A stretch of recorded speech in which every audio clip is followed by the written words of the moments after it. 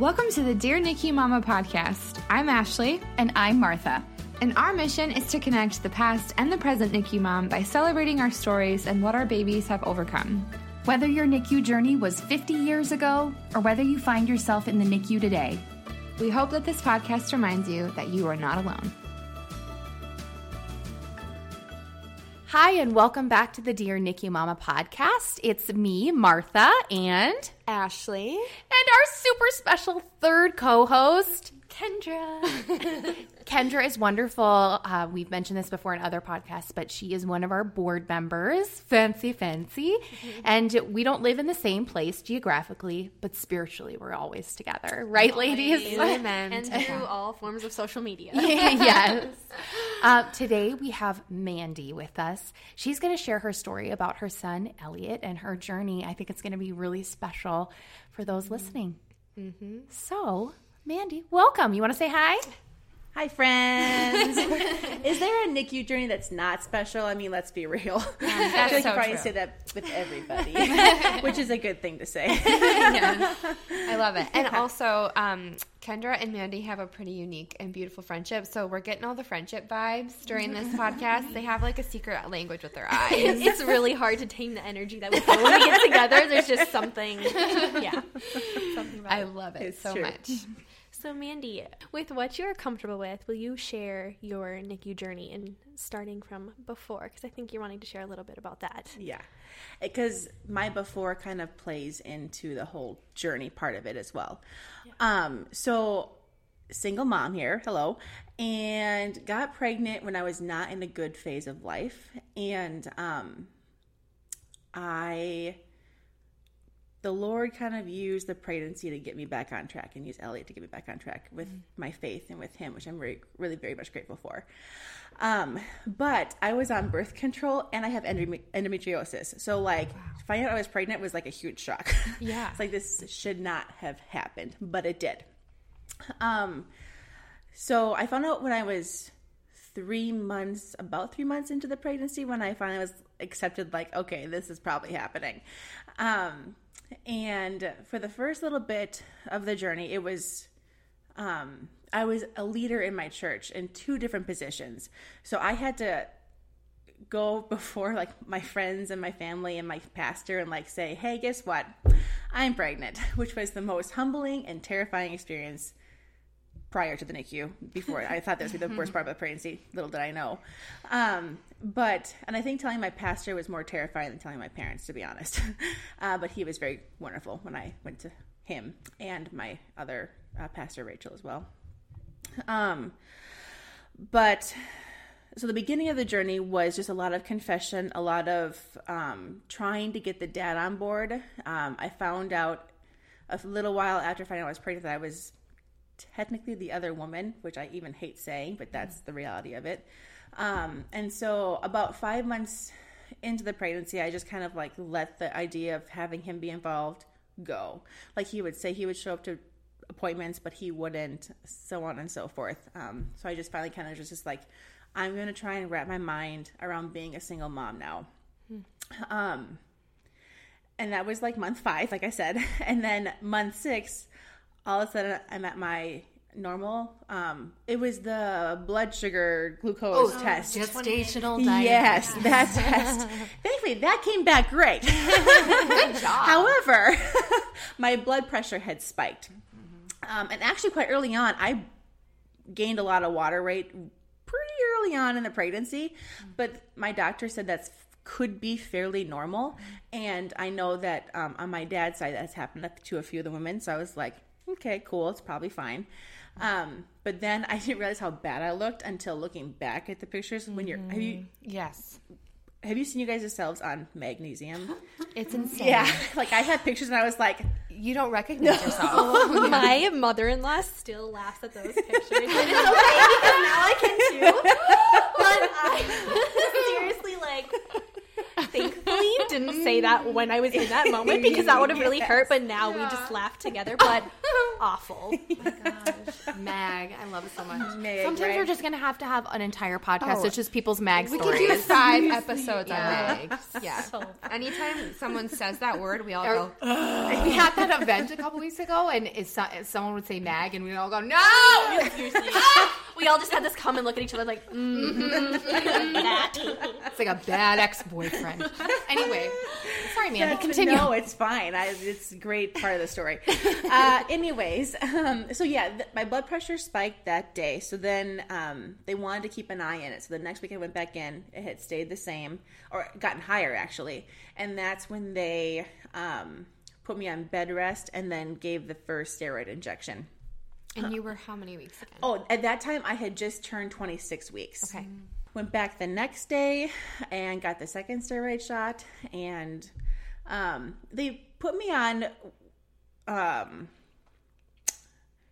modified bed rest, and I had no idea what that was. I thought like you could still get up and do things, or I could go sit at work still. I didn't realize it was like, no, you can get up and pee and make food and go back to bed. Like I didn't realize that.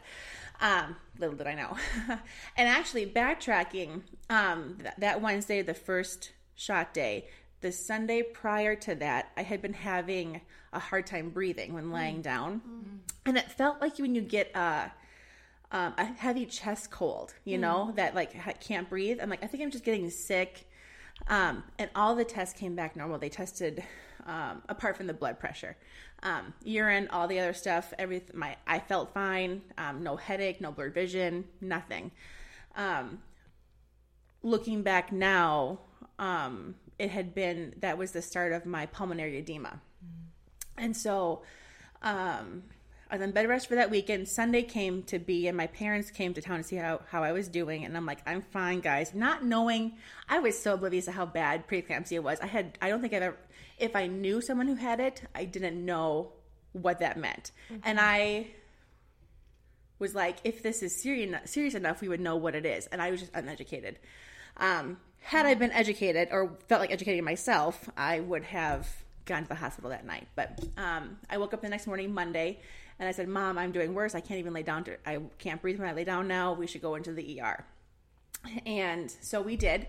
Got to the ER about noon. Praise the Lord, that ER doctor is the one that listened to my lungs and heard the crackling. And he's like, all right, you're here now. And we had gone to where I was going to give birth, which was Burnsville. Fairview, Burnsville. And their NICU only takes 30 weekers and above. So that whole process was, they then tested my urine. Then their protein was in there. The x-ray confirmed fluid in my lungs. And it was really funny getting an x-ray because they had to ask you, are you pregnant? I said, yes. And the technician goes, what? Like, they don't ever hear that. I was like, yeah, I'm pregnant. So I was like, well, whatever. Anyways, then the headache hit that day too. We went up, they transferred me to the OB section, and the doctor came in and he goes, Mandy, you are a curious case and you don't want to be a curious case. I was like, super. Thank you. Yeah. Yeah. And I think it's because pulmonary edema, I'm hearing about it more and more, but it was considered and still considered a more rare side effect of preeclampsia. And so he had to convince the U of M to take me because they were so full at the time. They didn't want to take me. And he's like, no, you want her. And I was like, oh, great. So, and at this time, I still had really no idea what this meant. So I asked the doctor, do we get a month? And he's like, no. I'm like, do we get a couple weeks? He's like, no. I'm like, do I get a week with him inside? He's like, potentially. And I was like, okay. Still not fully understanding what's happening right now. And by this time, I'm on the Meg, I'm on whatever else they were giving me. I have no idea. And they transferred me by ambulance to the U. And then that's one of the most humbling things, to be wheeled through a hospital on a gurney. And you're like, what's up, guys? What's up? And you're on the Meg, so you're like, right. Right? Yeah. Yep. And the movement makes you a little nauseous. You're like, just close my eyes. Yep. Yep. I'm fine, guys. I'm fine. And you were 26? I was 26 and 5. Okay. Yep. Yeah. So keep in mind, I had arrived to Burnsville at like 12 or 12:30 that day. And then they had transferred me to the U by 6 or 6:30 at that night. You mentioned that you're a single mom. Yes. So for all of your bed rest, Yes. were you alone for most of that? Did you have people that would come sit with you at home, or what was that like for you? Good question. My bed rest was a total of 4 days. Oh, okay. So it wasn't bad. It was because I went on bed rest the Wednesday before I gave birth that Monday. So, and again, like I had a friend come visit me on Saturday. We went for a walk. I was like, I think I can go for a walk. I don't know. But I did. I even went to church that next day because I had obligations at church for volunteering, and I had to like tell my leaders I can't come anymore. So I still went to church. I was so not smart at that time. But whatever, the Lord took care of it, and we're good now. So my friend came over that afternoon. My parents were there, and I sent them all away thinking, don't fuss, I'm fine. So bed rest was nothing for me. Okay. But it would have been myself unless friends came over. Yeah. Sure. Mm-hmm. Okay. I just want to interject really quickly. Yeah. You've said a couple times you were like, I wasn't smart back then. You, first of all, let's just get it real. One thing we hear all the time with preeclampsia moms, I know maybe you can talk on this too, is that you have no idea, even though they tell you what to look for, none of them recognize it in themselves. And I feel like we all have the expectation that we will be one of those of the 98% with a quote unquote normal pregnancy. So I just think it's just one of those things you don't know until you know. Yeah. And like you were saying, it's not going to happen to me. One of my closest friends, her mother-in-law's a nurse, and she's like, Mandy, preeclampsia is serious. Like, my mother-in-law tells me all the time what goes on with this, and I'm like, I'm fine. Right. I think when I was told that I had preeclampsia, I didn't realize the severity of it. Even after, I'm going to straight up say it, Googling it, I didn't know how serious it could get. And thankfully for me, I didn't experience the things that you will share. So my mom had been with me from the ER on. Of course, she couldn't be in the ambulance with me, so she was going to drive to the U at that point in time. When I got to the U, maybe you were in this room, they put me in the ICU room. I honestly don't remember. Okay. I was so It's a special room. Yeah. So, yeah, there's only 2 there. So they put me in the ICU room. I don't think I knew that at the time. But then it went from, hey, we're just going to kind of observe you overnight, see how it all goes. Baby looks great right now. There's not a whole lot of fluid, but he's still doing okay. As long as your BP comes down, you're set to go. Great. That goes from, okay, just kidding, your BP is not coming down. We're going to take him tonight, but you're doing good, so we're going to go naturally. And I was like, I have not prepared mentally for natural birth. I haven't even thought about that yet. It's 14 weeks away. So I started freaking out. And then that's when I was alone at this time. 2 of my sisters came in with my father. And my dad goes, so how's it going? I'm like, they're taking him tonight. And they're like, what? I'm like, I can't say it again, Dad. Like, listen the first time. Poor guy. I just said, they're taking him tonight. And they're like, okay. And I was teary-eyed. I couldn't see. I don't know what my sisters were doing. And my sister and I were pregnant at the same time. I was October 4th. She was due November 3rd. So she's pregnant. I haven't even asked her how that felt for her. If it even felt anything, I'm not sure. But to see your sister close to the same gestation go through this might be emotional. I don't know. But anyways, after that, it kind of turns to a blur where it then went from, oh, nope, your BP is still not going down with Meg, and your O2 needs are going up. We have to go now. And by that time, my mom had been there, and there's pictures of, like, my family around my bed, like, eating. It's just like, what is this? It's like one of those sitcom parts. And then my closest friends, Cassie, 2 of my closest friends, Cassie and Miranda, were there as well. And they said, we have to go now. I remember the anesthesiologist coming in, talking about it. I remember the NICU team coming in and talking about it a little bit. Dr. Hart was my doctor, who was amazing. She was very calm the whole time, which was great. Oh, and then Meg, this might be TMI, I have no idea, but it was making me start to throw up. I peed my pants, and I was like, I don't care. Yeah. This is what's happening right now. And then they prayed over me. Sent the word out to like church, family. So many responses saying everybody's praying for us. They wheel me out. I remember my mom saying, "Love you." That's the last thing I heard from that group. And then as I'm being wheeled into the OR, I throw up again all over myself, over the floor. It was great. We get in there.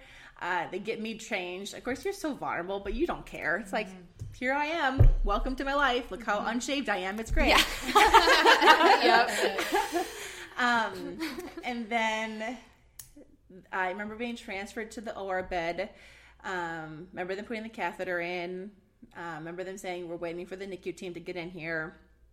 And all I remember is thinking, I could die tonight. This could be the last thing that I see or whatever, you know? Mm-hmm. And I remember telling my mom, if it's between me and him, pick him, okay? Mm-hmm. And she goes, no, you're my baby. I'm like, but he's my baby. Pick him. And then the last thing I said was, take care of my baby. And they said, we'll take care of you too. I said, great. And then I was out. Now, keep in mind, this is like 9:30 at night. And so I'm like, okay, I'll see you in a few hours, right? Well, I wake up and I'm intubated. And it's light outside. I'm like, oh my gosh, what happened? And why am I intubated?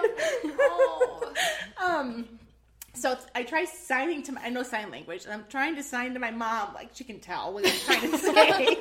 And she's like, Mandy, it's okay, it's okay. Baby's okay. He is fine. He's doing great. And then the nurse comes in. They're like, your BP, I don't remember any of this, by the way. Your pee dropped immediately when he was born, but the water in your lungs went higher. It got worse. And so they had to keep me intubated to see if I could breathe on my own. And then Dr. Hart and her whole team came over, because I don't know if you guys know how the U of M works, but Masonic isn't the West Bank. They don't have an adult ICU there, so they had to transfer me intubated to the East Bank. Thank God I was out. So her whole team came over. I guess we had a great discussion. I don't remember that. I remember nodding a lot, but I can't speak, obviously. They leave, and I'm trying to keep I have a horrible gag reflex, and one of my side effects with pregnancy was gagging. Like, mid-conversation, I would gag. It's really weird. I didn't know that was a side effect, but there it is. So I'm trying to remain calm. Okay, a half hour. I have to keep this tube in for a half hour. I can do it. And so the nurse comes in, and she goes, all right, time to pump ya. I was like, okay. So here I am with a tube down my throat.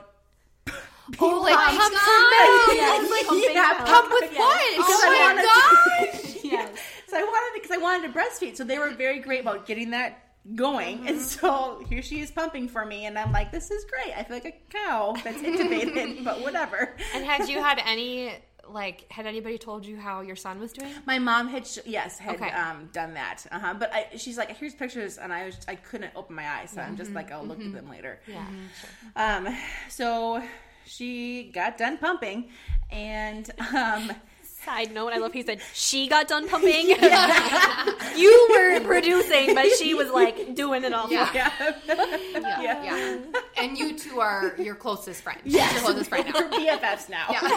That poor girl. Oh my gosh. I also love her for that though. I'm like, you are amazing. Yep.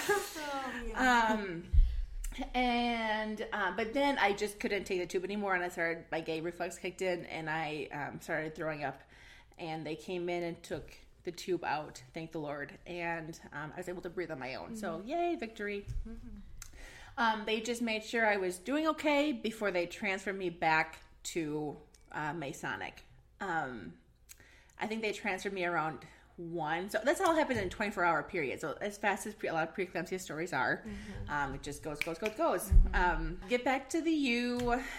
They put me back in the ICU room because I'm still very unstable and my BP is still fairly high. I had no idea, but it was apparently. And then 6 hours later, I went to go see him. I think they wanted to make sure I was stable enough to leave bed and be able to go get wheeled in to see him. Were you wheeled laying down? I was not. I did not have that story. That's like a lot of you guys. Mm-hmm. I saw a lot of moms meet their kids like that. There was a lot in our 5 that happened too. But because I was no longer paralyzed, I could get in a wheelchair and be wheeled in. And I just watched that. I asked my dad to take pictures of that moment, and he was smart enough to take video. And so I watched it for the first time. Not because I didn't care about not watching. I just like, I should probably watch this. So I did. And it's interesting because you see how long it takes to get just bedside, especially in a bed, wheelchair even. It's like, took 2 nurses to maneuver everything, get the bed position right, get me positioned right. Scrubbed in. Right. Yeah, they just like put it in your hand. And doing it for you, helping you with that. Yeah. And the irony is, like, you've never been more dirty in your entire life. The rest of your body, like your hair, no. Seriously. Right. I have to say, my hair does not hold up well. The Lord allowed it to heal. It held up pretty darn good there. I hadn't even touched myself, and I had one bump in the back, but that was it. I was like, how did my hair stay so good through all those hospitals? I have no idea, but the whole NICU stay, it was like that. Yes. It's so true. And I reached my hand into the isolette, and I'm not kidding. 5 seconds later, the doctor walks up and just starts talking to me. And I get it. I don't fault her for that. She was doing her job. But like, my first meeting of my son was 5 seconds, and then I had to listen to the doctor speak for, I think it was like 7 minutes. So that was my meeting of my son. No bitterness there at all, though. So I'm just laughing at the memes that we were talking about because there's one like that. Yes. So yes, yes, it happens in the medical field world. It does. And then they're throwing all these terms that you now understand, but back then you're like, yeah, okay, all right, sounds great, sounds wonderful. You do what you gotta do, I guess. So, Mandy, touching on that, we were kind of discussing how I felt right away when we were in the NICU that Tyler was able to do all of that processing and taking that in. Was that hard for you, not having a significant other, Elliot's dad, being there to help you digest through that? That's a good question. Great question. I think it would have been, but praise the Lord, my family is so wonderful. So my mom was the one taking notes from the moment we walked into the ER. So it would have been, but thankfully her notes, and then all her digging the whole time it was out, and then that first week, she was the one to ask questions. She knew the resources. She was the one to get information. I was all like, okay. I don't know about you guys. I think, or even you, I was drugged up for the first week. I don't know how long you guys were in the hospital postpartum. It was about a week as well. Yeah, okay, yeah, me too. But that whole stay, I was just out of it. Still totally not understanding what was going on. So, praise the Lord, my mom was the one to be that person for me. So, and kind of running off of that, is that something that, because you did a really good job throughout your whole NICU stay of documenting things, very detailed too, and because now Mandy posts them, like 2 years ago, this, is that something you would ever recommend or give advice to moms walking through the NICU stays right now, is writing down those details, writing down those questions? Because I think sometimes we're just trying to get through the day. Did that help you process? Yes. Or yeah, and I only documented online. I did not document in a journal. I have the wonderful My Preemie book. Still empty. I have mine too. Yeah, I have every means to go back and fill it in. Same. Yep, that's still on my to-do list because it's a wonderful resource. It's a wonderful book. I love the Potato Head Project, Chris, and all that. I actually admired you because at one point we were in the same nursery. And I looked over and I see you journaling. I was like, how is she journaling right now? I can't even journal or read a book. I can barely watch a movie in the NICU. So I think you did better than that than I did. So I admire how you both admire each other. So much admiration. I'm literally just on my hand. Looking back. You're glowing in the light of their friendship. I know. I want Mandy to keep going with her story, but I'm also like, I want her to share our meeting because to me that's so special because that's where our story together begins. And we thought, so Callan and Elliot are 10 days apart, and so It was just kind of funny how we first met. Like, Mandy was like, I am just going to love on this new mom that's here. And really, we had been in the NICU for almost the same, I mean, not almost the same time, but like 10 days difference. But going off of that, it was also the first mom that I connected with in our stay. The only mom for a while there that I had connection with. So it was very, very special. We should absolutely touch on that at the end because, again, that's the reason we started this is because some moms don't have that with each other. And so that initiation of friendship, I'm sure, was beautiful. It was. You are so awesome. 10 days in, you were like, well, you know what? I need to love on someone else. Like, it was not 10 days in. It was like a month and a half in. A month probably. and a half in. A month and a half in. Well, still, that's pretty good. Like, no, it was a month and a half. Yeah. But I think part of that stems from being a single mom in the NICU. All my friends were beyond wonderful. But they also have lives, you know, they can't be at the hospital with you 24/7. They always check in, but and then same with your family. Like, I have a family of 9 siblings. My parents could not be with me 100% of the time. Initially they were, yes, but then that dwindles as well. Yeah. So my lifeline was the NICU. It was the nurses and the other moms there. Yeah. And so that was part of why I wanted to do that, because I felt energized by being able to make friends. And Mandy, myself, and one other mom, something unique that us three were able to do was to be able to be with our kids every day. And that's not a possibility for all moms. Some moms have to go back to work so that they can have time off when their baby comes home.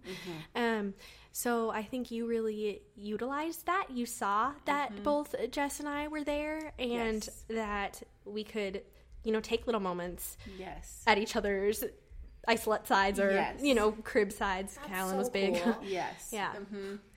It is. And even the nurses to this day talk about our friendship. Did you know that? They do. I didn't know that until this past time I was there visiting, and one of the nurses goes, I just wish we had more like you three. And I was like, oh, yeah. That's awesome. We'll come back, but not really. And on these sides of the door.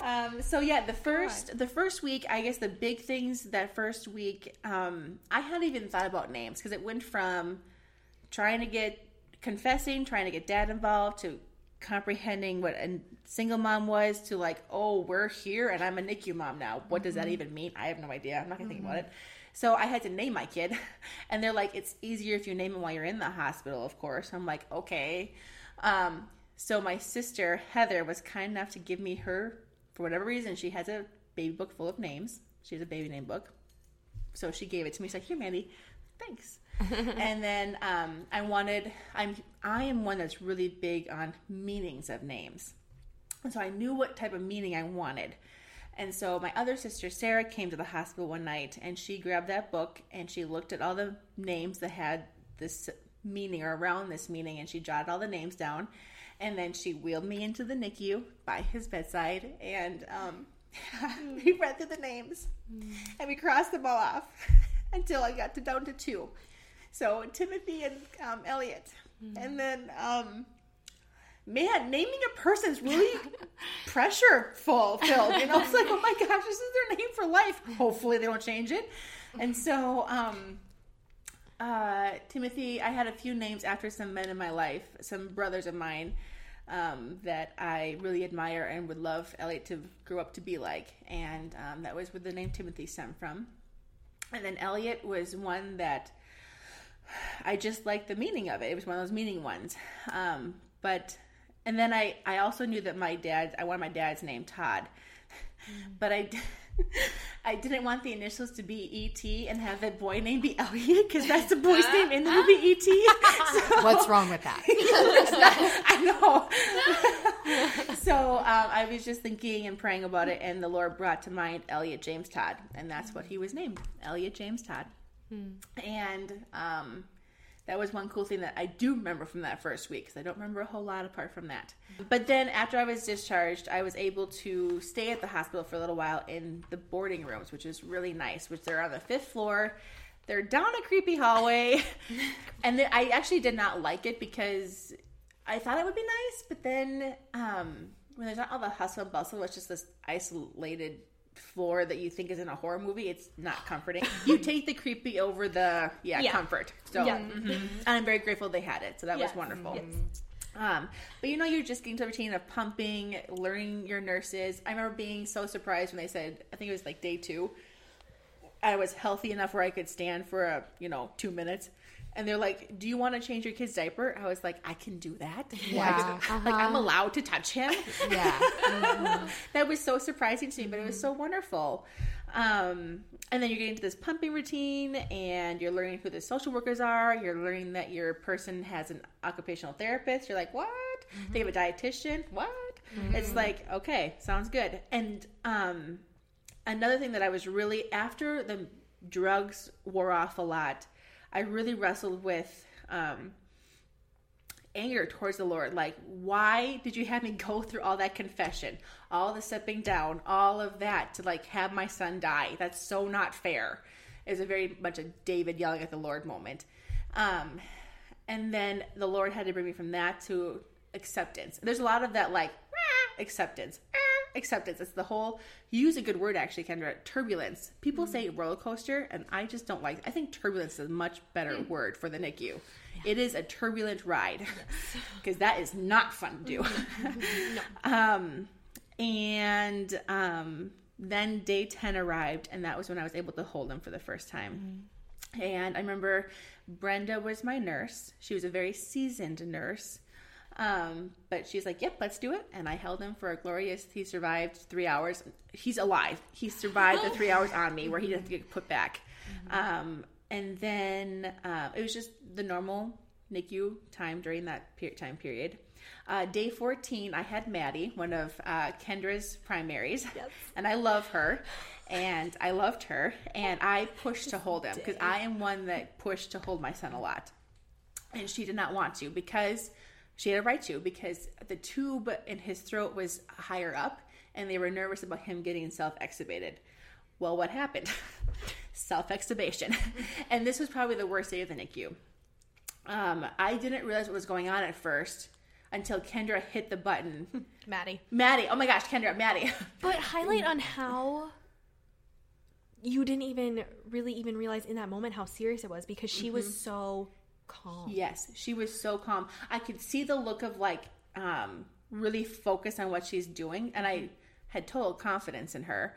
But yeah, Maddie pushed the button, and I have never seen so many nurses get into a room so fast. Have you guys ever witnessed that? Yeah. Yeah, of course you guys have. Yeah. So it's like, and they're all here for my kid. It's like, where'd you all come from? But then he started turning blue. They couldn't get the tube back in. And he was on you? Not at this time. It was when I was putting him back into the isolate. Because they complimented one of my strengths during that time. I could actually pick him up and put him back really well. They complimented me on that, which is a weird thing to compliment someone on, but they did. So one of the best compliments in the NICU too, right? Though, right? Like, seriously. And I don't have that experience. I'm like, you go, Mom, because I was afraid to hold my full-term baby. So seriously, I get it. And then I kept watching Maddie, and by this time she knew her role was to stand off to the side and let the neonatologists do their work, and Dr. Osterholm stepped in. And I think one of the worst things was not only seeing him turn blue, but to get the tube back in, they have to paralyze him. So your baby goes from moving to like dead still. And I was like, okay. And then the nurses kept saying, do you want to sit? Do you want to sit? And I was like, I don't know what I want. I just want to stand here and just kind of whatever. And Dr. Osterholm she was so, so great. She kept walking me through what was happening. He made a little cry. She goes, that was your baby's voice. And I was like, I was too in shock to like, she is amazing. She's amazing. She's amazing. I was just like, okay, cool. But not really get the tube back in. I don't know. Like just a lot of all that. And then I was supposed to be leaving to go to my niece's birthday party. And I was taking so long to come out. And, my parents finally come back, like, what's going on? I'm like, he's extubated. They're like, what? So anyways, in that time period, I met Jess, our other friend. I did not introduce myself to her. My mom overheard her husband talking on the phone, and then realized he was a Christian, and then he started walking away, so she literally chased him down the hallway to get his phone number. She's like, wait, my daughter's back there, you should meet her. And then we exchanged numbers, whatever. But we were in nursery 2, and actually when Sam was born, he was a 23-weeker. He was put in the isolate bay right next to ours, so I actually witnessed a lot of Sam and Jordan and Jess's first with him. Little did I know they would become such a big part of our lives later. They were my first connection family there. I mainly talked to Jordan first. Jess was getting into her routine of pumping and all that kind of stuff. She was really, really focused on that. I was very admirable of her determination, because pumping for me was very anxiety driven.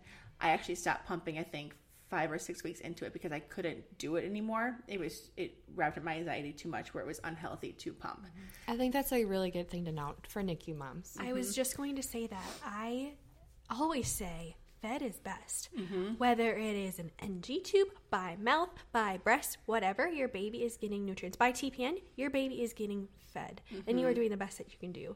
And when you shared that with me, I just was so grateful that you were knowing what you needed to do for yourself.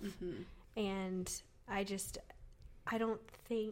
there's so much pressure on us as moms to breastfeed, and breast milk is the best milk, and it's feeding your baby in any form is great. So ladies, if you need permission, you have permission to quit pumping, or whatever that is. Like give yourself that. So I was really admirable about Jess, because she was so regiment on that. And so Jordan and I got to know each other first a lot. And Jess will say, I thought I was with you all the time. But really, she was by her son's bedside, and Jordan was the one meandering. So it's kind of funny, the different perspectives on spouses versus, the wives there. So in the first 5 weeks, we did an extubation trial, some steroids. My son was a hard weaner off of oxygen. So it was a bunch of steroids for him to get him to lower his O2 needs. It was the jet, it was the oscillator, it was the jet. It was a middle of the night phone call saying, hey, we don't know why your son's breathing needs went up, or O2 needs went up, but he's on the oscillator now. Hated that middle of the night phone call. Those are never fun. I was going to bring that up when you said that middle of the night phone call. Did that traumatize you in any sort of way going forward with a phone call? Like anytime your phone would ring? Or, any of those calls. I don't think people may realize that for a long time, I think after you come home from the NICU, your phone, the tone or the ringtone that you hear could really be a trigger and really set you off, because you're like, those middle of the night phone calls are traumatizing, because you're sleeping, you're trying to rest and heal yourself, and then all of a sudden you're waking up from a phone call. Yeah. I think that's very true. In my situation, the Lord allowed that to happen on a night when I actually asked to stay in the hospital. I don't know why I did. I just did not want to go home. And then my mom happened to stay with me too. So it was like this divine story. And actually, the nurse downstairs, the NP, was so competent. They're like, hey, we got this. Just go back to sleep. I was like, okay. Of course, I did not go back to sleep, but I stayed resting.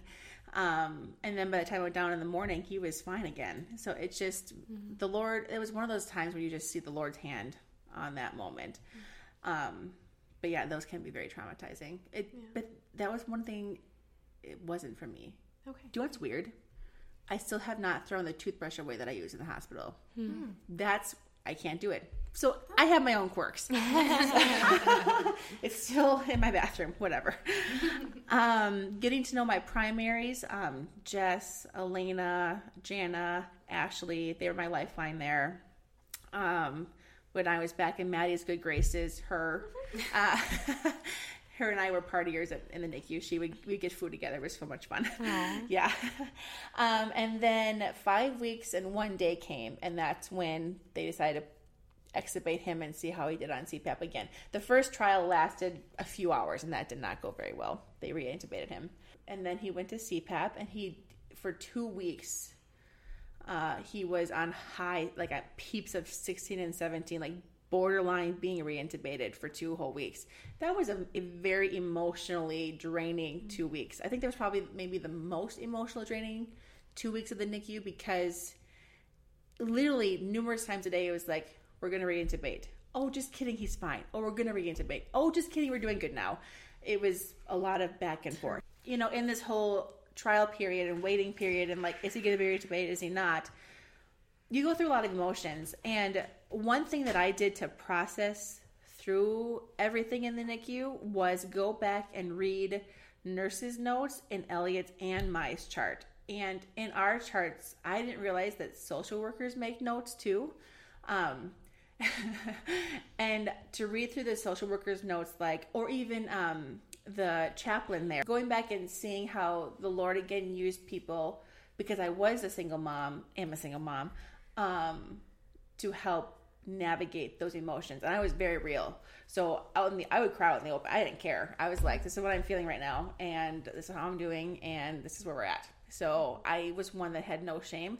And I think that is a testament to those praying over our situation, because I don't think I would have been as healthy as I was had it not been for the backbone of those praying over me. So, but then came like the whole anxiety that was in those 2 weeks of high peeps and high everything. I went to church. I went back to church for the first time, or the second time. And they all asked how Elliot was doing. I had one friend ask, "Where's Elliot?" I was like, "He's at the hospital." That was like a bad thing for me. I thought it was funny. Some people get really hurt by that, and I get that. But for me, it was like, "He's at the hospital, idiot." She was here? Yeah, it was a funny thing.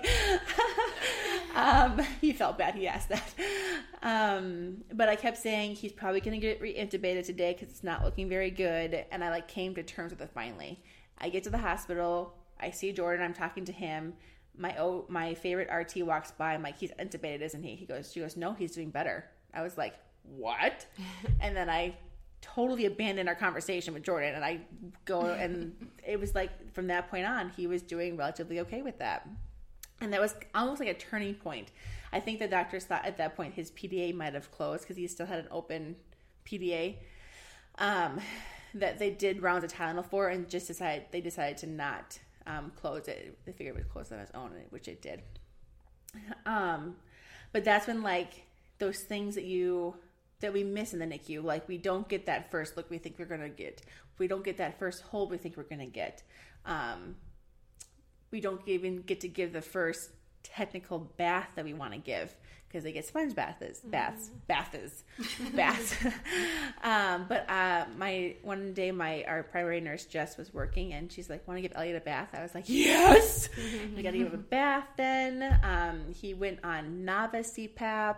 Throughout that time, he pulled his Nava tube out, and they did not reinsert it, and we didn't realize, because at that point they were using just the Nava tube to feed, and it was the only tube that was in him at that time, because he has really bad GERD to this day, and so the 2 tubes were too hard for him, and he pulled out his Nava tube while he was eating, and I didn't realize it, so I stood up, and it was a great disaster, but that's fine.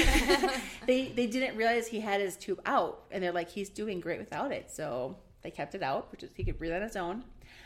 The only scary thing that happened after that was he did get an infection in his cheek somehow. And then the doctor at the time was nervous that it would spread to his spine. So they did a spinal tap. And when your baby's 3 pounds, watching a spinal tap be done is horrible.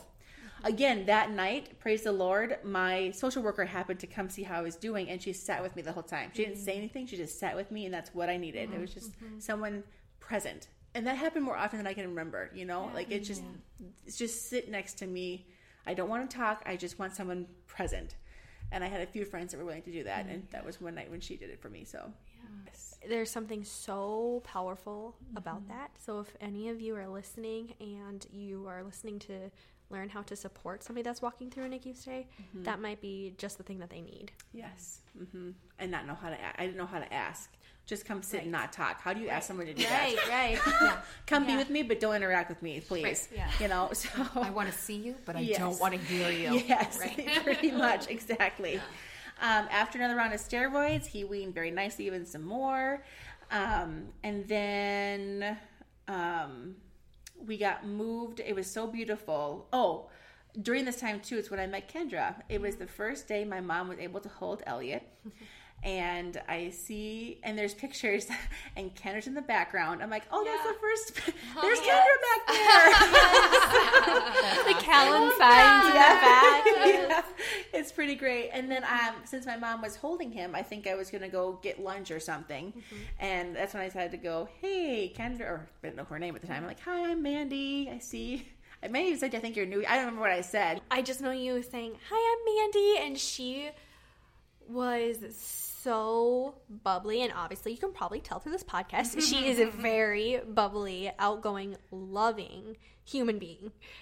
I've never felt so like, yeah, I think we're gonna make good friends in a moment. And I'm just more of a shy, quiet, reserved, but it was her boldness in just reaching out was huge for me. It took me a long. I actually had noticed you for quite a while. It's like I'm dating her. So flattered. Sorry, Tyler. I had noticed you for a while. I was like, I should really introduce myself. And then that day, I was just like, I should just do it now. So I did. I'm very glad I did. So little did I know that it was, you had already been there for a few weeks. And I was like, oh, this new mom, I'm going to make friends with her. It's great.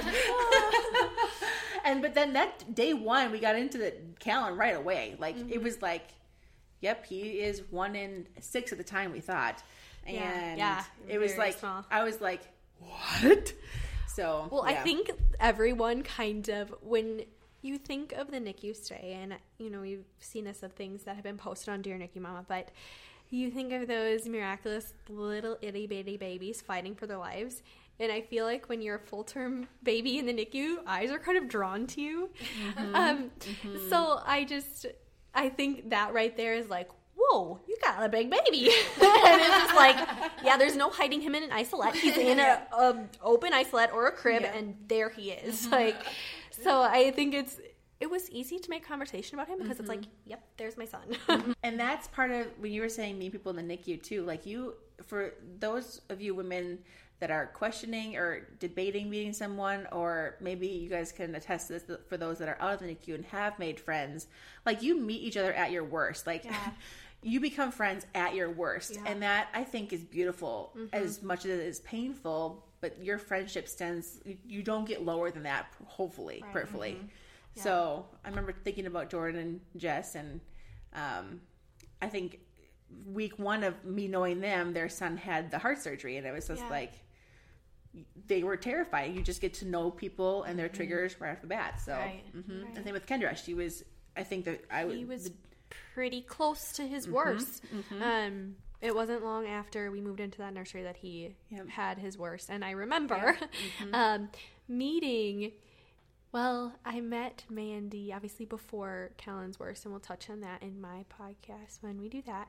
But I was one of the families that made them not be able to see their kids for a few hours because they had to get the call that you can't come into the NICU yet, we're having a surgery.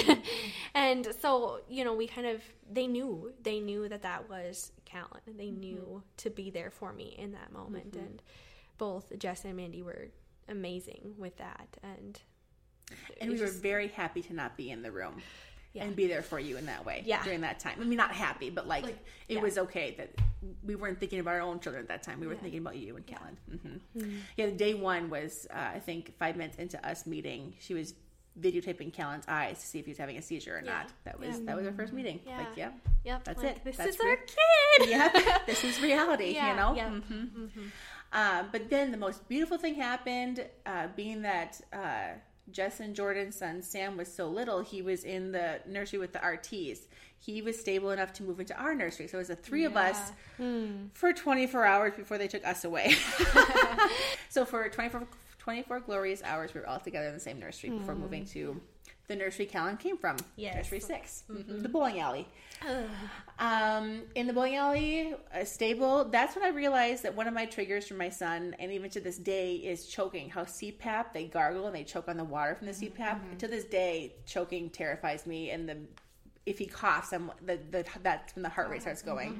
Because there were so many times when you have to, that's one of my triggers is choking.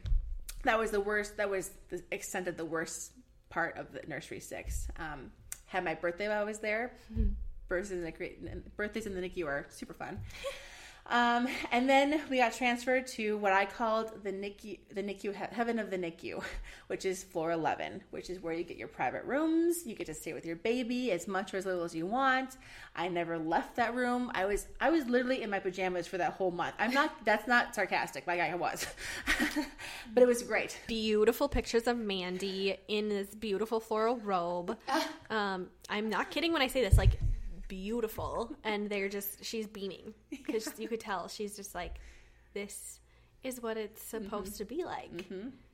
Yep, it was wonderful. It was great.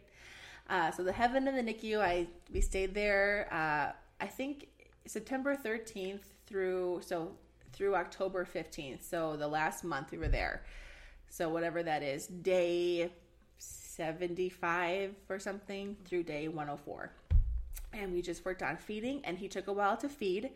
Feeding took his time. It's fine. He's doing great now. It's great. Can't even tell. And then it was literally like being there for Kendra. At that time, my son was stable enough where like I could be there for Kendra. I could be there for Jess when Jess was having a hard time. And then we got to, the whole eye exams, crossing that off the list. He has no ROP, praise the Lord.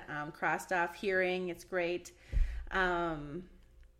And then we thought we had a week left, and all of a sudden it was, you're going home. And I was like, oh, okay. And then at that time you're like, I don't want to go home. This is my home now. This is our home. How do I do this without nurses? He went home on oxygen, so the whole oxygen training, all that kind of stuff. But rounded out very well. We spent none of my family stayed with me from day one at the home. So we just went home. It was just the two of us. They stayed that night like you, and then they all left, and it was just him and I from that moment on. Praise the Lord for going home on oxygen and having an oximeter, because if that, and the owlet, I hands down love the owlet too. So yeah, that's our story. It's kind of a hard wrap, but the last month was really nothing special. It was me. One nurse made the comment, you really do hold your son all the time, don't you? I was like, do not judge me. Yes, I do. Thank you very much. I remember that being kind of hard for you, and now I see it on different social media things. People telling parents, get a break, go away, go do this, yes, get out. Yes. But that's not what every mom needs to do. And I just always kind of chime in, and I think of you every single time because that's what you needed to do. Even my own mom was like, from maybe week 3, Mandy, get out of the hospital, go do something. Have self-care. Even in the hospital when they offered massages or haircuts or painting your nails, manicures, whatever, 3 manicures. Go do that. And I'm like, that gives me anxiety. I don't want to. My self-care is sitting by my son. If self-care for you is going out, do it. That's wonderful. Just if you need to be by the son or your daughter's bedside, do it. I think from your episode, moms will take many things away, but one of the big things being just the importance of making the effort to connect with other NICU moms. Yes.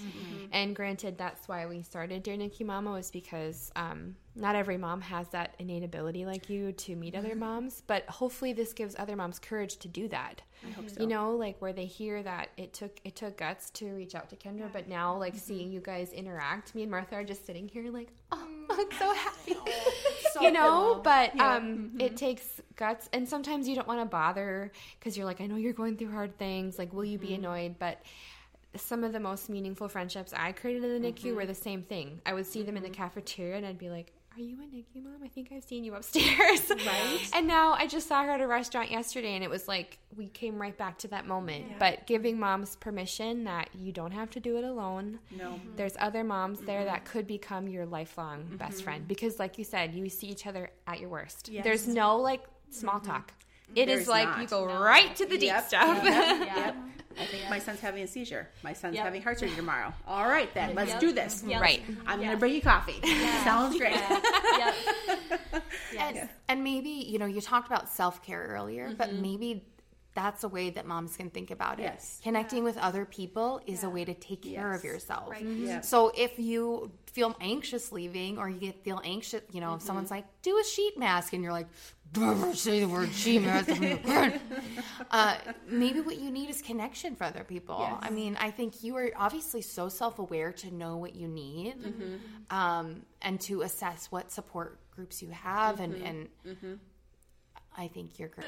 So maybe a final question we could ask you would be, not to keep going back to the single parent thing, but I think it's an unreached NICU group. Yes, I agree with that, actually. And so what encouragement would you give to another single parent in the NICU that is just, they're in it for the long haul and they maybe don't even have the support system that they need? What encouragement would you give them? Especially going home, too. That's another huge pace. Yes.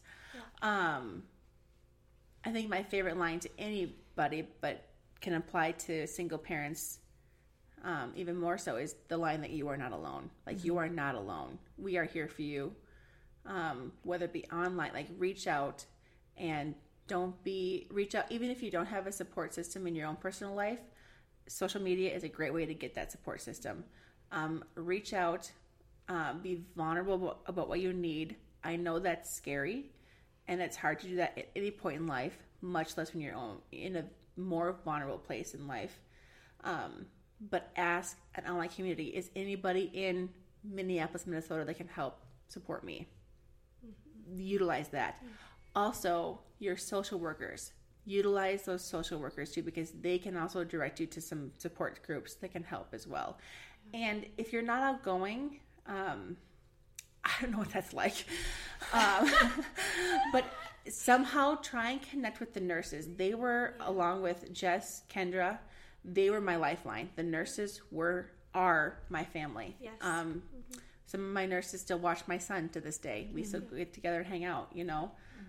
So don't be afraid to reach out to who you need to reach out to, and be vulnerable. And it's not, when you come out of it years later, it's not as scary as you think. It is going home too. I remember thinking at home with oxygen, being a single mom, first of all, just caring for a normal, healthy kid, much less a vulnerable infant. It's going to be okay. It's going to be a hard transition for anybody to transition from NICU mindset to home mindset. Give yourself grace. And again, just be real, be honest about what you need. And there is support out there. There is, and people can help direct you to that. So yeah. I'm actually working with Masonic now to do more single parent things. Awesome. So which is going to be great. That's great.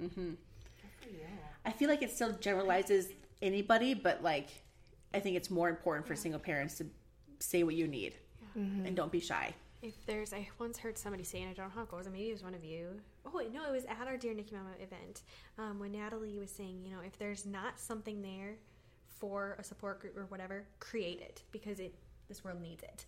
And you're creating it. I don't remember how she worded that. It was so much more eloquent and beautiful than that, but yeah. I'm not as fast as Ashley is, but it's taking me almost 2.5 years to be like, okay, I have the energy now. Yeah, so I want this on record. I'm scooting my chair close to say this. Okay, Ashley is so crazy amazing. I don't even know if Silas was home from the hospital yet, and you were like, I think we should start a nonprofit for NICU moms. And I was like, well, I'll do the paperwork. I think that's awesome. Do you reflect on how cool you are? All of the time. Yes.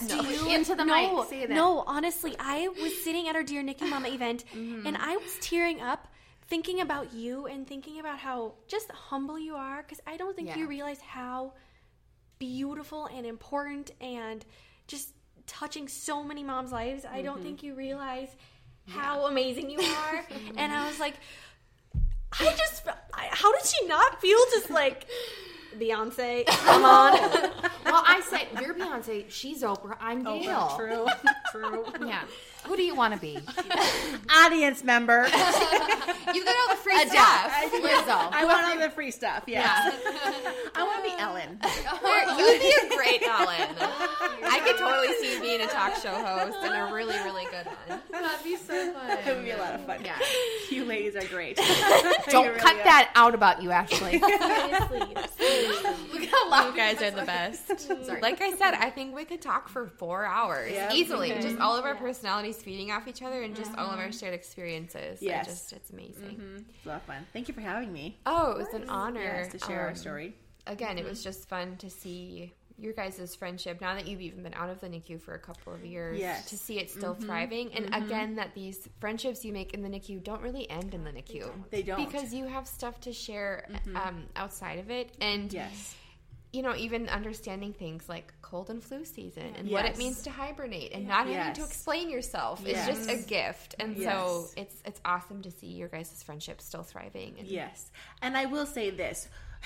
I feel like we give the picture that we talk like 5 times every hour. We talk 5 times in 2 months. Like, Sure, in person. Yes. Our group text is like somebody will send this long like, this is the crap that's going down in my life right now. Please pray, and then it'll be like no 5 one hours responds. later, Yeah. 5 days later, and they're like, I have been thinking about you, but we don't have to explain each other. No. It's like we know that we're all in a season, and Yes, we that just is pick so right cool. back. Well, Mandy, thank you so much. Thank you for having me. taking time out of your busy life to talk with us. I know that your podcast episode is going to reach a lot of moms, and especially the underreached single moms of NICU babies group and Or fathers. or I think about fathers. that one story that just happened. He was going to be, before the baby passed away, he's going to be a single dad. Wow. Yeah. Yep. So thank you for sharing your story. Thank you for being vulnerable. Thank you for letting Martha and I just watch you guys. It was so great. It was. It was fun to just be on the outside and see a NICU relationship flourishing like that. Flourishing like that. As always, we're going to link in the show notes how you can stay connected with Dear NICU Mama. Thank you so much for tuning in, and have a wonderful rest of your day. If you loved this podcast and would like to hear more amazing stories, please consider becoming a member of the Dear NICU Mama Patreon page. In addition to special merchandise and early access to content, Patreon members support the mission, programs, and services of Dear NICU Mama. You can find the link on the description of this episode. As always, if you'd like to hear more from Dear NICU Mama, click subscribe. Welcome to the sisterhood.